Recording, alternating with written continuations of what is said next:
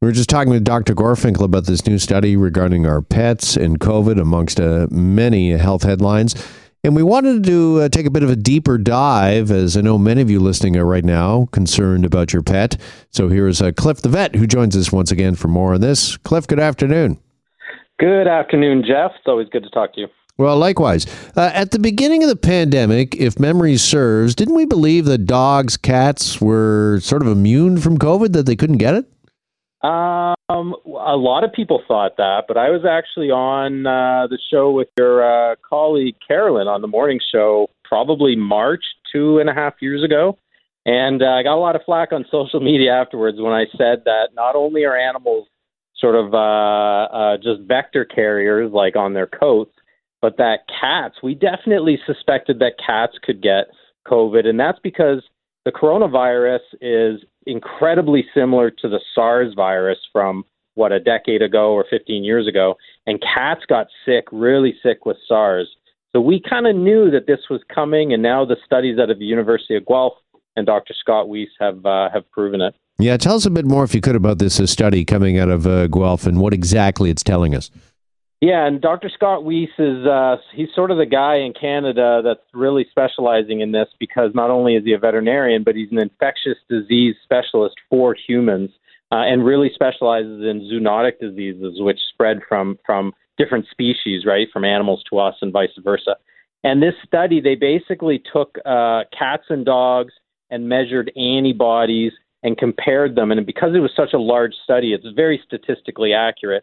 They compared the antibody numbers in cats and dogs from households where the people were known to have had COVID, and then compared it to households where they didn't have COVID, or most importantly, to shelters where they were not sort of being cuddled and kissed and in direct contact with people.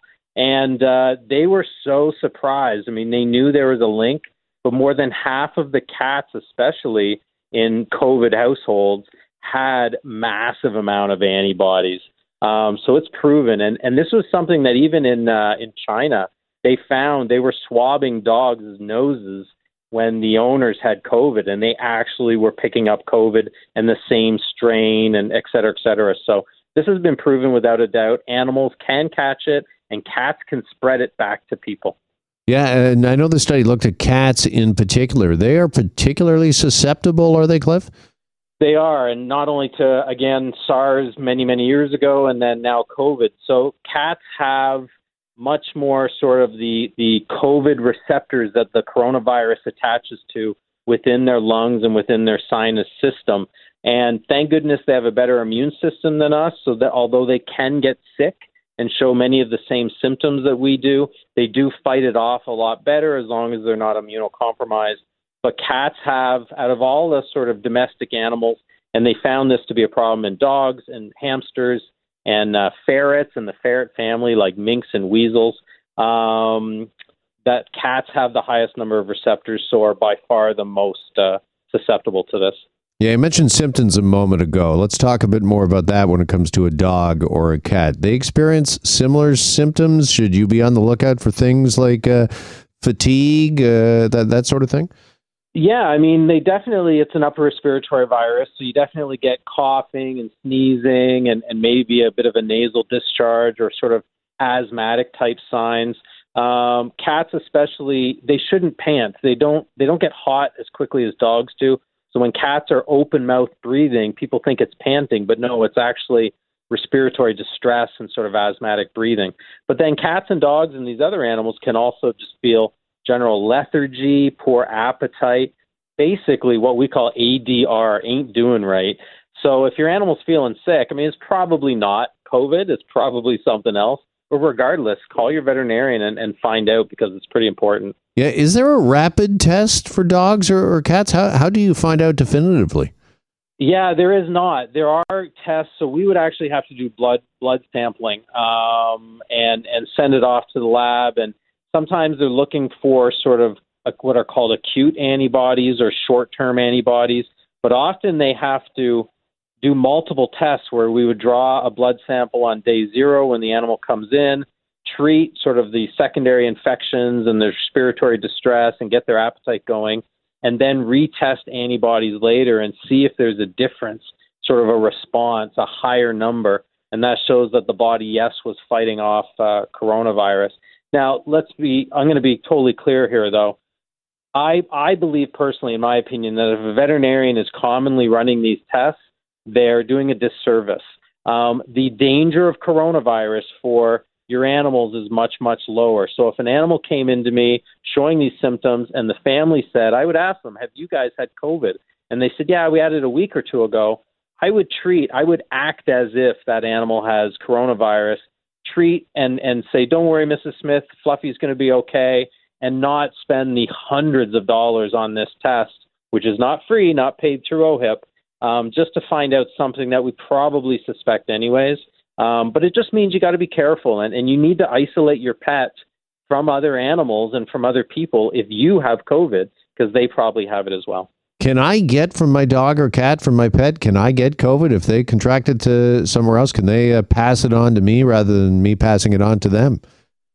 It can go both ways for cats. And look, the odds are if you get COVID, you're going to get COVID first because you're out and about and you're a social guy. I know you. You're going to catch it even though you're being careful, and you're going to give it to your cat versus the other way around. How often is a cat going out and being social, right? But you just then don't want to have people over petting your cat or petting your dog. It is much less likely for a dog to pass it on to a person. And that's because when they did these swab studies in China, dogs that were coming up positive were often coming up negative within hours afterwards. So they don't have the receptors for the virus to attach to, not to the same number. And their immune system is just different. It's not that it's better, but it's different for coronavirus and is able to fight it off better. All right. So what is the advice for those that have a pet, have got a cat or dog, they've tested positive for coronavirus? Because I know the first thing when you're not feeling good, a lot of people, they just want to, snuggle with their dog.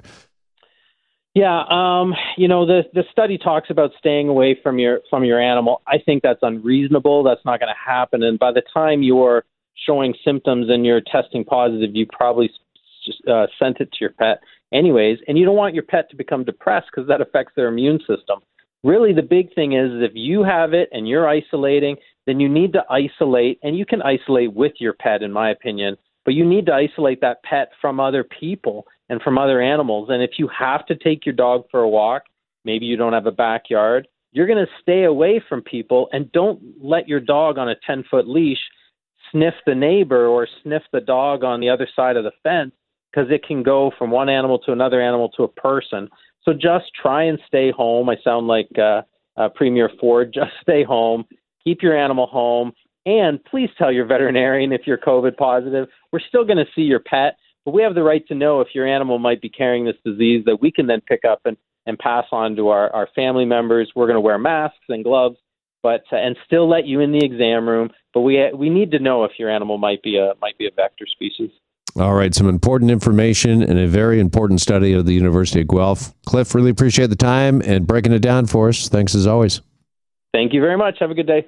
Yeah, you too. There goes our friend Cliff the vet. Here on the Jeff MacArthur Show. Stay with us.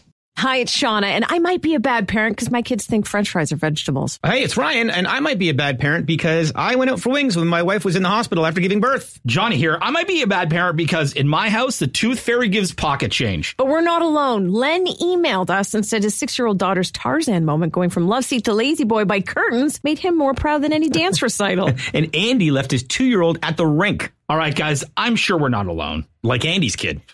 For stories and confessions like this, make sure you check out our podcast. It's called Bad Parents, and it's available wherever you get your podcasts. I left a glove at the rink.